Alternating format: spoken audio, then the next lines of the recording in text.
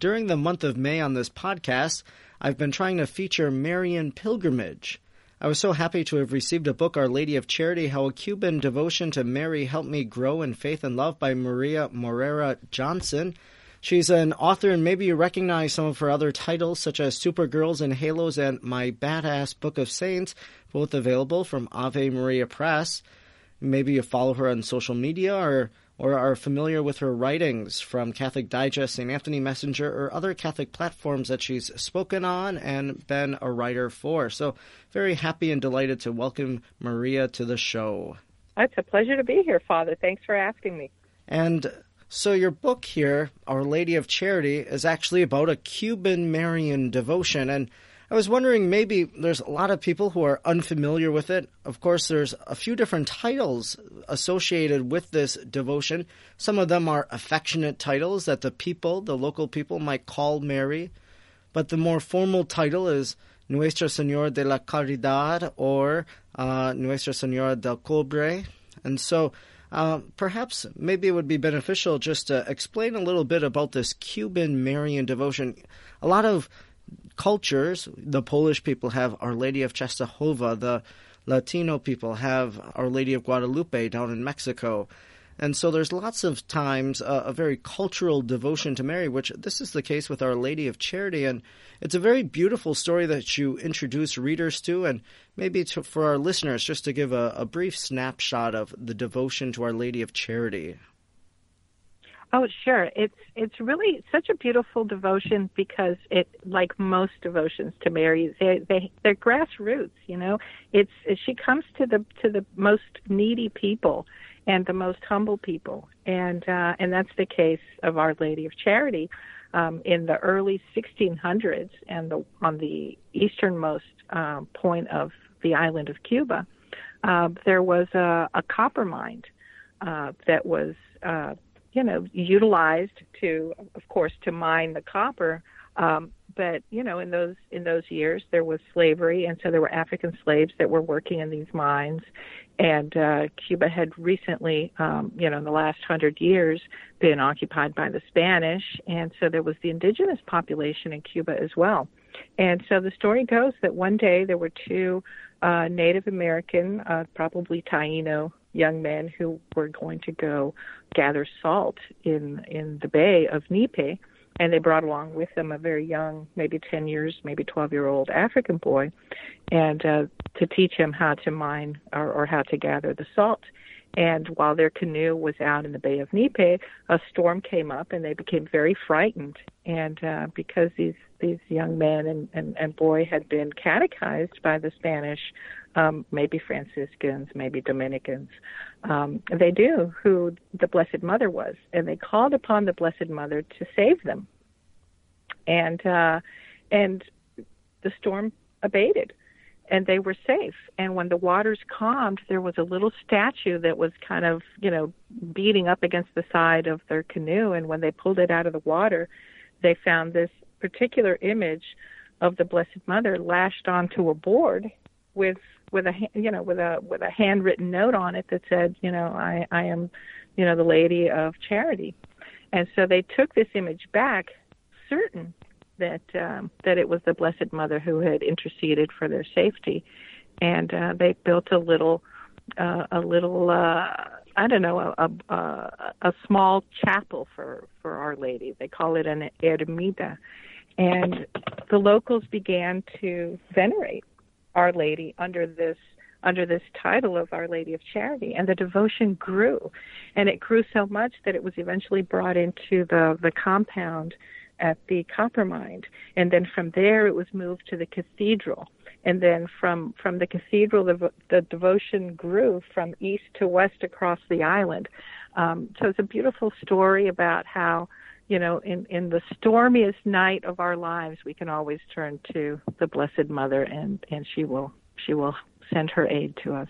It is a very beautiful story which really relates the maternal presence of Mary, her favor for her children. What's striking, of course, is that she comes and rescues them from the storm. Now, this isn't a Marian apparition like we would think of Fatima or Lourdes. It's a devotional image. Mary didn't appear and give a message, but this statue just kind of appears. I guess you could say probably falls out of the sky. Maybe it's there in the water, and nobody knows. It's kind of this very peculiar experience that they have, but now it's one that's remained with the Cuban people for many centuries.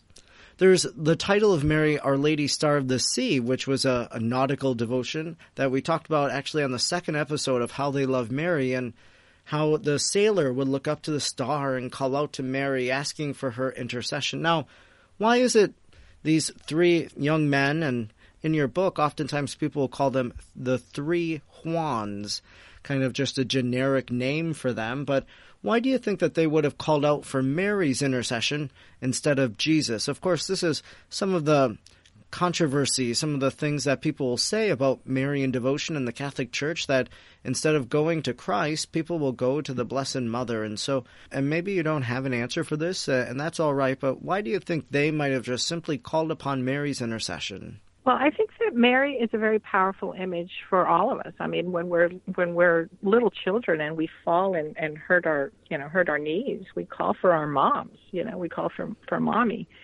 and so I would imagine that it's very similar to them. These are matriarchal societies. A lot of the African cultures, I think, are in many cases matriarchal, and so there was already this understanding of motherhood as a powerful symbol for them. And, also the Spaniards were very devoted to the Blessed Mother. And so it would make sense that in the course of their evangelization and their catechesis, that they would get to know the Blessed Mother as a very strong image for them as part of their learning, but also as they grew in their faith as a very strong image for their devotion.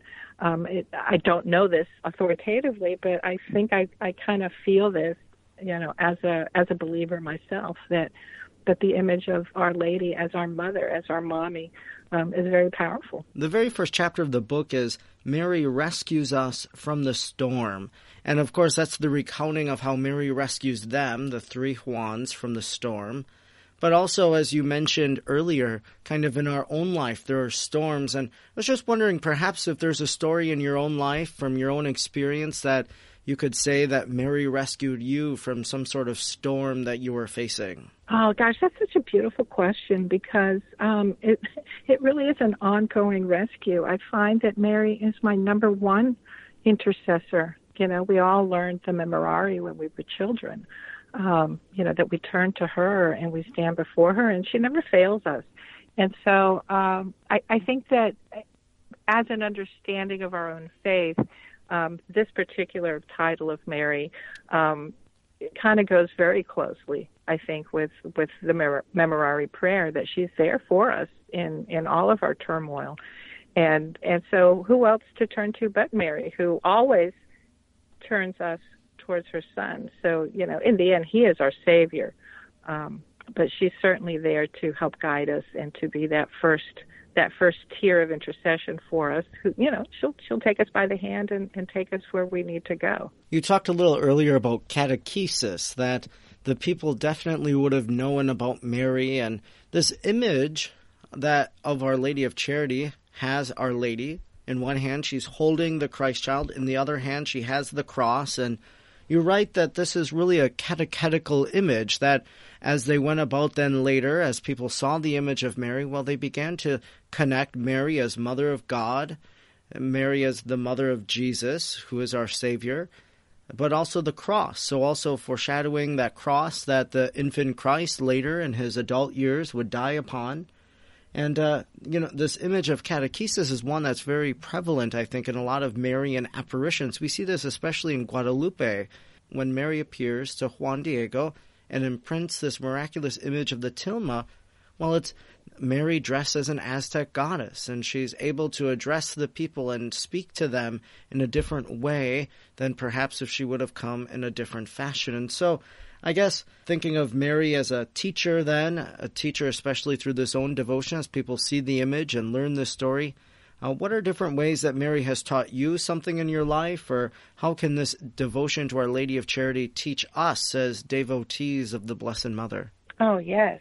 Well, I've often heard that if we love Jesus first, then we develop a love for his mother.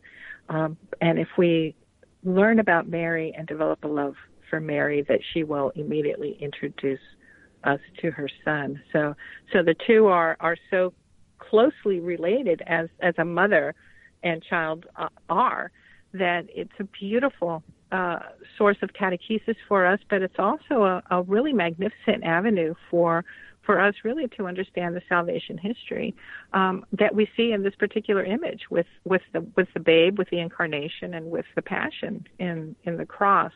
And so I came to my relationship with the Lord through Mary, because this was an image that was always in my life. This was an image that I saw in my family. It was in our home. When we visited places, for example, I grew up in Atlanta, Georgia, but, we made many trips to Miami where my grandparents were.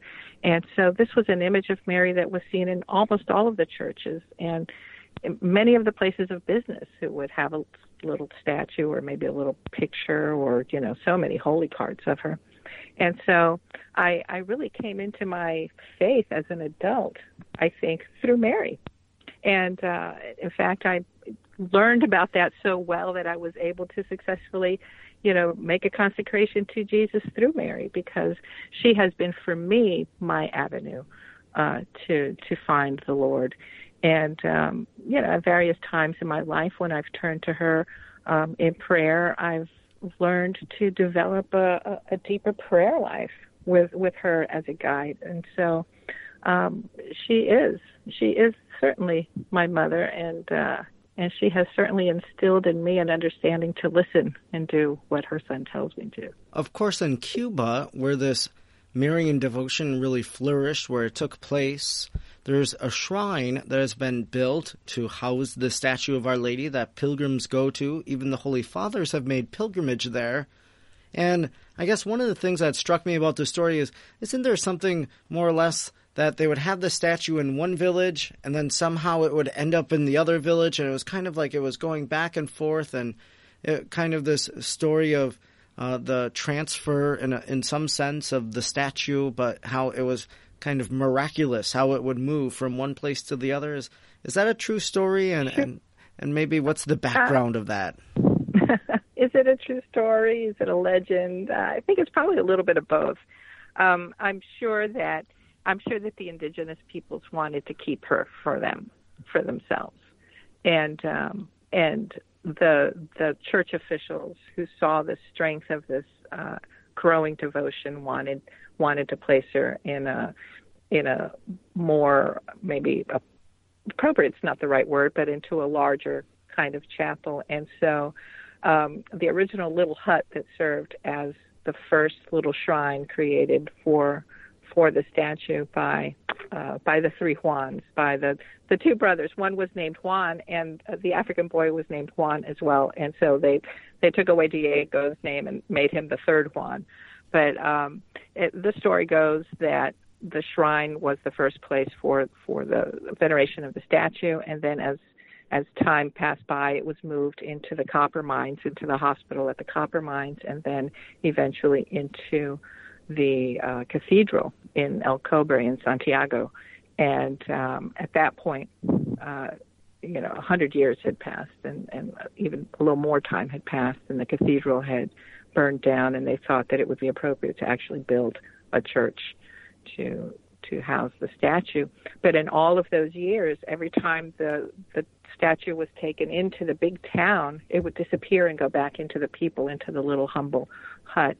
And so the rest of the story, as Paul Harvey used to say, is that while they have built this beautiful basilica in El Cobre for the statue, in the last couple of years, even under the communist regime, a smaller chapel has been built in the area where the statue originated, and a replica of that statue is there now, kind of as an homage to the origin of the story. Is it legend? Is it true? Was the statue really disappearing in the night and appearing other places wet? That's 400 years of I don't know. So much of our faith is filled with these stories that are embellished, but they have a root truth in them, and so that's probably what happened. I suppose if the statue just appeared miraculously in the water, there's nothing to say that that didn't happen, as the story's been handed down. Now, part of your book is... I do believe. I Sure. do believe that, yes, the statue definitely appeared miraculously to them. And in fact, the historical records of the church do reflect the interviews that were conducted. And so there was a formal investigation into the apparition of the statue. But all of the other stories surrounding it are stuff of legend. Part of your book is the recounting of your own pilgrimage to Our Lady of Cobre, to Our Lady of Charity, to the shrine there. And you actually went at a time when the Holy Father was going to be in Cuba. Now, of course, having this devotion, seeing this image of Our Lady of Charity for many years in your own life, and then finally being able to go to the original place, I'm sure was a very powerful and moving experience. And so I was wondering maybe if you could share a few things about that pilgrimage. Maybe the first would be, how did you prepare spiritually to go on a pilgrimage, to go to this place that has a lot of meaning for your family's Marian devotion? And secondly, what was your impression of the shrine as you arrived there, and really your takeaways from the pilgrimage? Oh my goodness! Well, it was such an amazing story. I had left Cuba almost 50 years to the day that I returned. So that for me was already an amazing story. My uncle happens to be the Bishop of Holguin, where the statue appeared first, where it was found in the bay. And he invited the family that is in the United States to join him during the Pope's apostolic visit to Cuba, because he wanted to have his family present. So my mom and her sisters and I traveled to Cuba, and then his brother, who is in Havana, joined us in Holguin to celebrate with him and to celebrate with the Cuban people the Pope's visit. And as a matter of course, I had just written my Badass Book of Saints, and it was coming out very shortly, and my publisher had very graciously provided me an advance copy of the book so that I could take to my uncles in Cuba. And so I had this book in my backpack to give to them, and but we were kind of caught up in the masses that were happening, and we actually had an audience with Pope Francis at my uncle's at the Chancery, and at no point did I think that we would make it down to Santiago and down to El Cobre to go to the Basilica. I really didn't think so, because we were there for the Pope's visit in his stop in Holguin, and then the rest of the trip was going to turn into a family trip to reconnect with family. And we just didn't know if the logistics were going to work out for us to make it to the Basilica. And as it happened, very last minute, we were told that there would be a church van available to take us down there. We would not be able to make it in time for the Mass that the Pope was celebrating there, but that we would be able to join my uncle there and then begin our family part of the trip. And so when we arrived, we were just told to wait. There's a seminary there, so we were, invited to cool off a little bit at the seminary. And then when my uncle returned, we had a nice luncheon with the bishops in Cuba. And then from there, the rector of the Basilica said, well, let's go on up and I'll open the doors for you. And so it was a shock to me. The whole thing just happened so quickly that there really wasn't any way to prepare for that moment, other than when you ask Jesus for something, the return is big sometimes, and this was enormous. And so we went up and we had a nice private tour of the Basilica, and I remember we walked in through the vesting area, the sacristy, and the rector pointed out St. John Paul II's vestments from when he had celebrated Mass there. And so I was just in awe to be in this place And because we had entered through the sacristy, we came out onto the altar. And I remember seeing first my uncle's response, and then really just being overwhelmed with the enormity of it. Because Pope Francis has such a Marian devotion, they had brought the statue down from its encasement up high above the altar, and they had brought it down to the altar. And they had not had time to put it back in its place of honor, and so it was in the ultimate place of honor. It was right there on the altar, and so we had a family rosary that my uncle led with us, before the statue, which was really quite magnificent. And then we walked around the basilica a little bit. I took some pictures. So I was just in immense awe of being, in the presence of so much history, really. We knew that we were there before the Lord. We knew that we were there with this original statue. And I kind of shyly asked the rector if I could leave a gift. And he said, please, by all means. And so I had a copy of my book with me, and I laid it at the foot of the altar, and I kind of walked away and knelt in beside the little altar rail that was left there. And when I was done, I got up and asked the rector if I needed to clean up after myself, because I felt a little awkward just leaving something there on the altar. And he says, oh, no. He says, I will collect it and I'll file it and document it as a gift to Our Lady, and it'll go in the basement with the other gifts that have been, brought over the years. And it's really cool because it's down there next to Ernest Hemingway's Nobel Prize for Literature that he also dedicated to Our Lady of Charity from The Old Man and the Sea. So who knew? It's just a stunning experience for me. And I think that the most beautiful part of it all was that the journal that I kept throughout that trip really became this book about my devotion to Our Lady of Charity. You mentioned Ernest Hemingway having a devotion to Our Lady of Charity, and I know from my own study of Thomas Merton that in his book, The Seven-Story Mountain and The Sign of Jonas, he talks about his own pilgrimage to Cobre, of visiting Our Lady there, and how he wanted to dedicate his priesthood to Our Lady of Cobre. Now, with kind of the travel ban to Cuba lifted now for American citizens, they could actually go on pilgrimage to the shrine, couldn't they? Oh, yeah, I think they could. And in fact, you're familiar with the Camino of Santiago, right? Yes.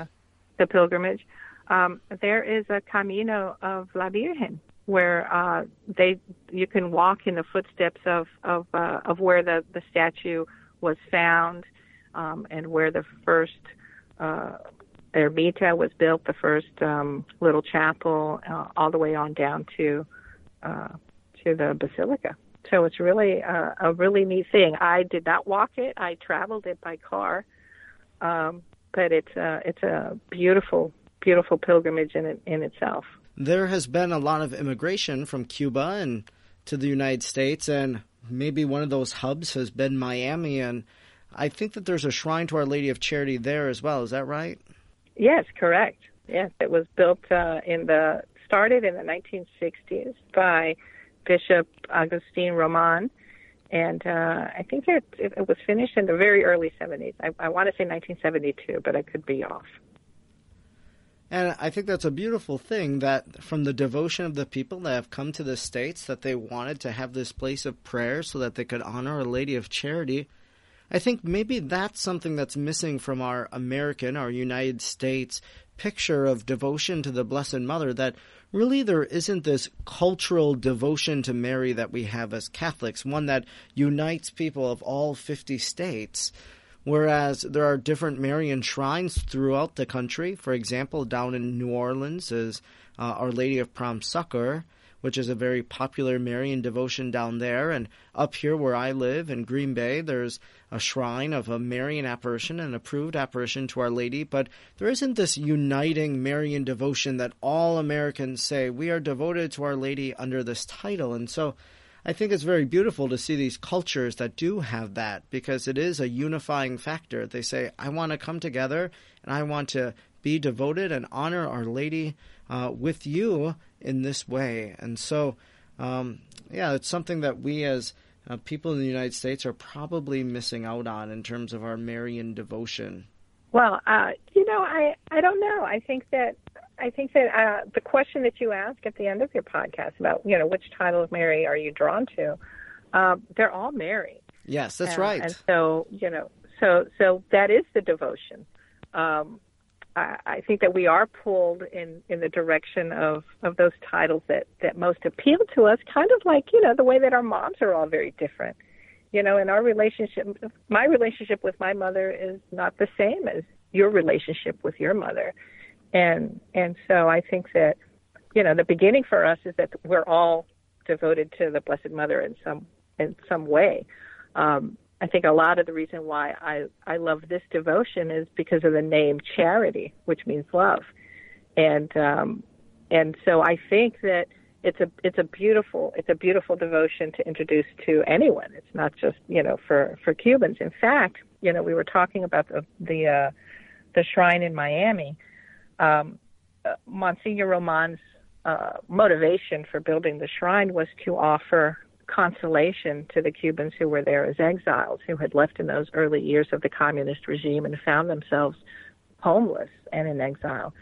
And so his push for building that chapel was to offer this place that was home for these Cubans. But in the last decade, in my visits to Miami, which is no longer, Miami may be known as a hub of huge Cuban migration, but it's a gateway to Latin America. So there are Dominicans and Puerto Ricans and Colombians and Venezuelans, recently so many Venezuelans. And they all find some consolation at that shrine because it was built for exile. It was built as a home for those people feeling that they're in exile.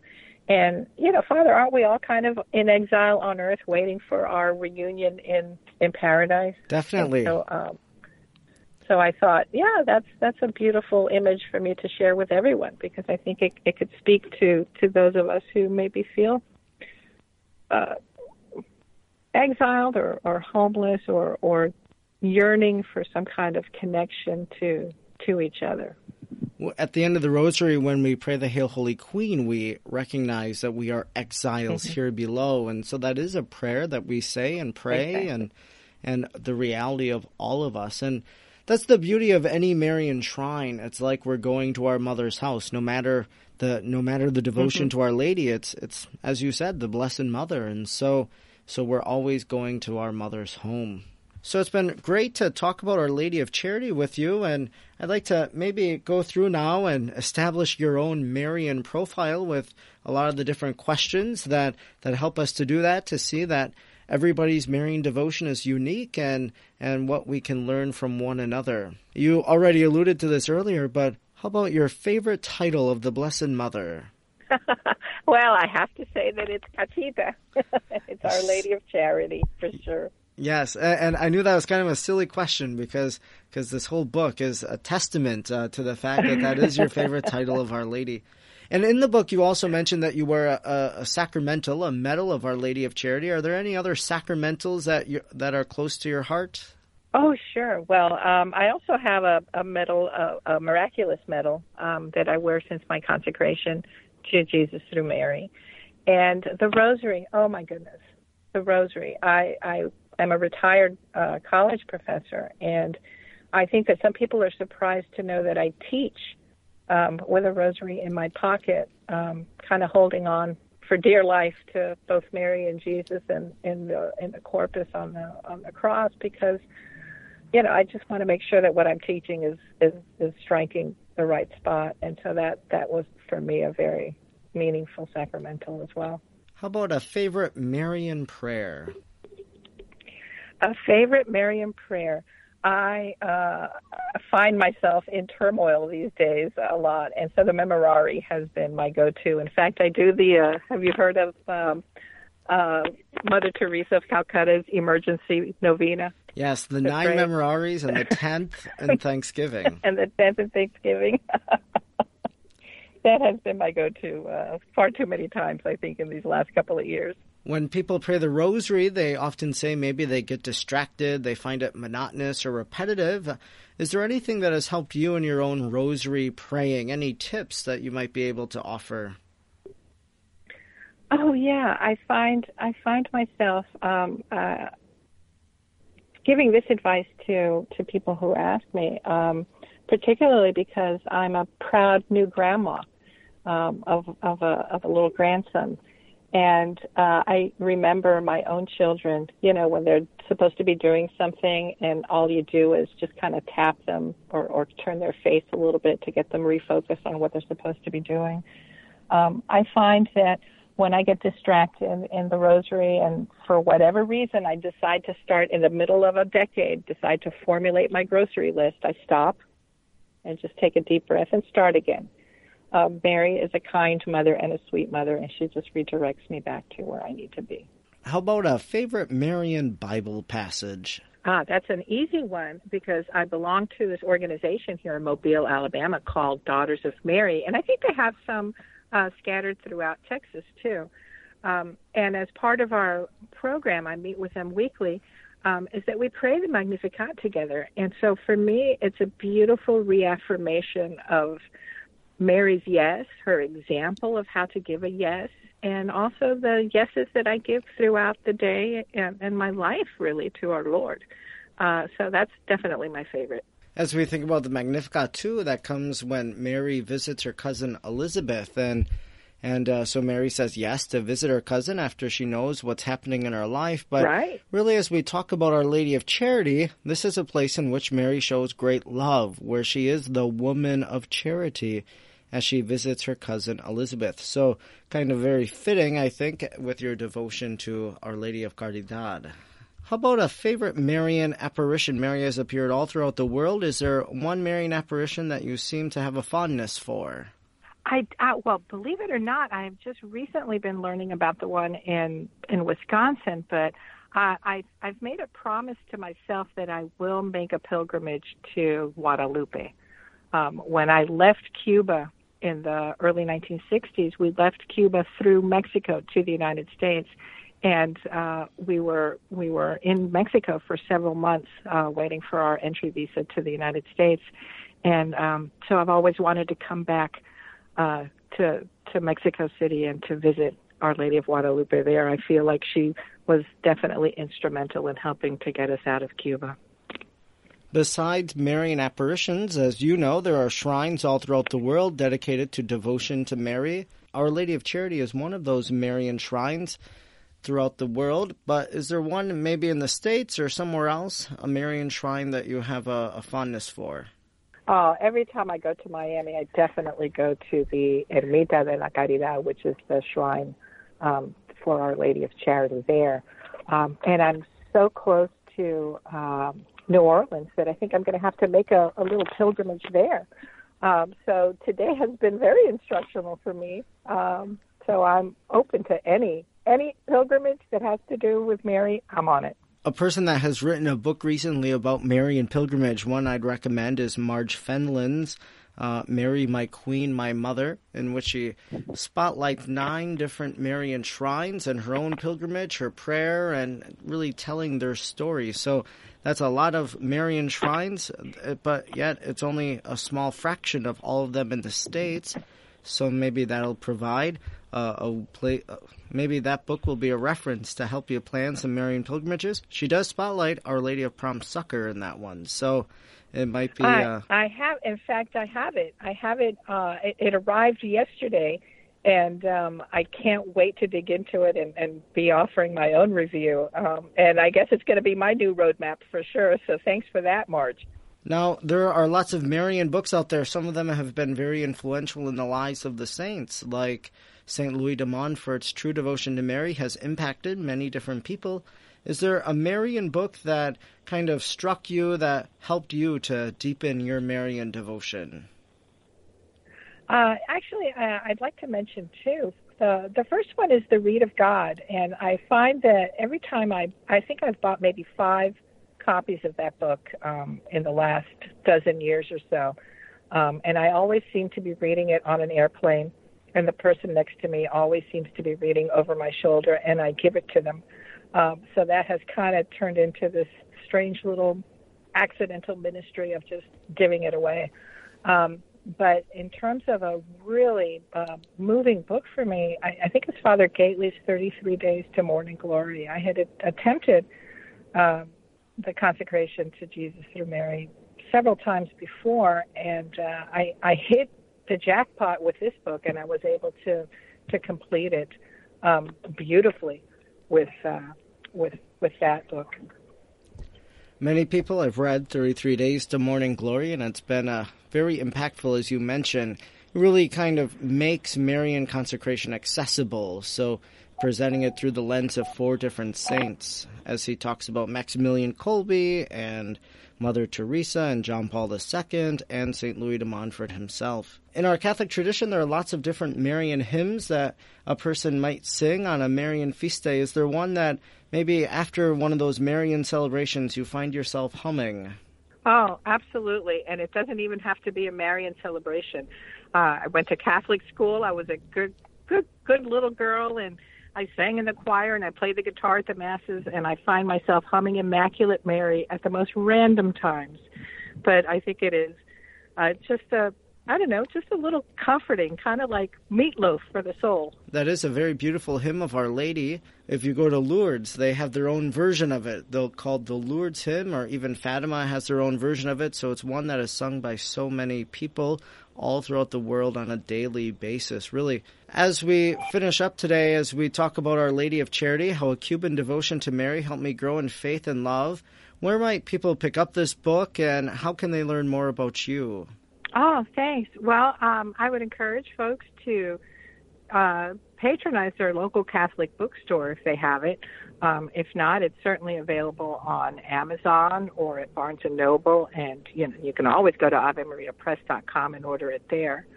And you can find me at mariamjohnson.com, which is my website where I blog and I post about upcoming events. But I'd love for you to follow me on Twitter at Bego, B-E-G-O, or Facebook or Instagram at Bego Johnson. So I'm happy to be your friend on those social media platforms. And can you just tell us, Bego, where's that come from?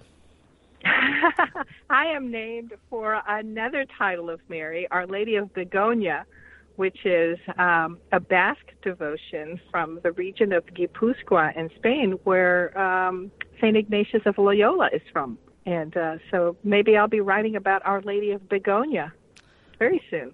Well, if you do, or maybe I'll come back and talk about that devotion. Yes, if you do find yourself writing a book about it, I can't wait to read it and to see how that devotion unfolds and what the story is and what it means for our own life. I really think, as you captured in Our Lady of Charity, you share a lot about Marian devotion in your own life, different teachings about Mary, and all interconnected within this umbrella of Our Lady of Charity and this Cuban devotion to Mary. So a very beautiful book. I highly recommend people to check it out. A special thanks to our guest, Maria Moreira Johnson, for joining us today to talk about her book, Our Lady of Charity. Also a special thanks to Anna Nuzzo for the music that we've heard throughout this podcast. You've been listening to the podcast, How They Love Mary. I hope and pray it has either been the beginning or the deepening of your Marian devotion. You can follow me, Father Edward Looney, on Twitter, Facebook, or Instagram at FrEdwardLooney, Looney. If you've enjoyed this podcast, I'd encourage you to leave a review on whatever platform that you're listening to it on, or if you haven't already, subscribe to it on podcasts on Apple or on Stitcher, Google Play, or whatever platform you listen on. Until next week, let us remain united in prayer to Jesus through Mary. God bless.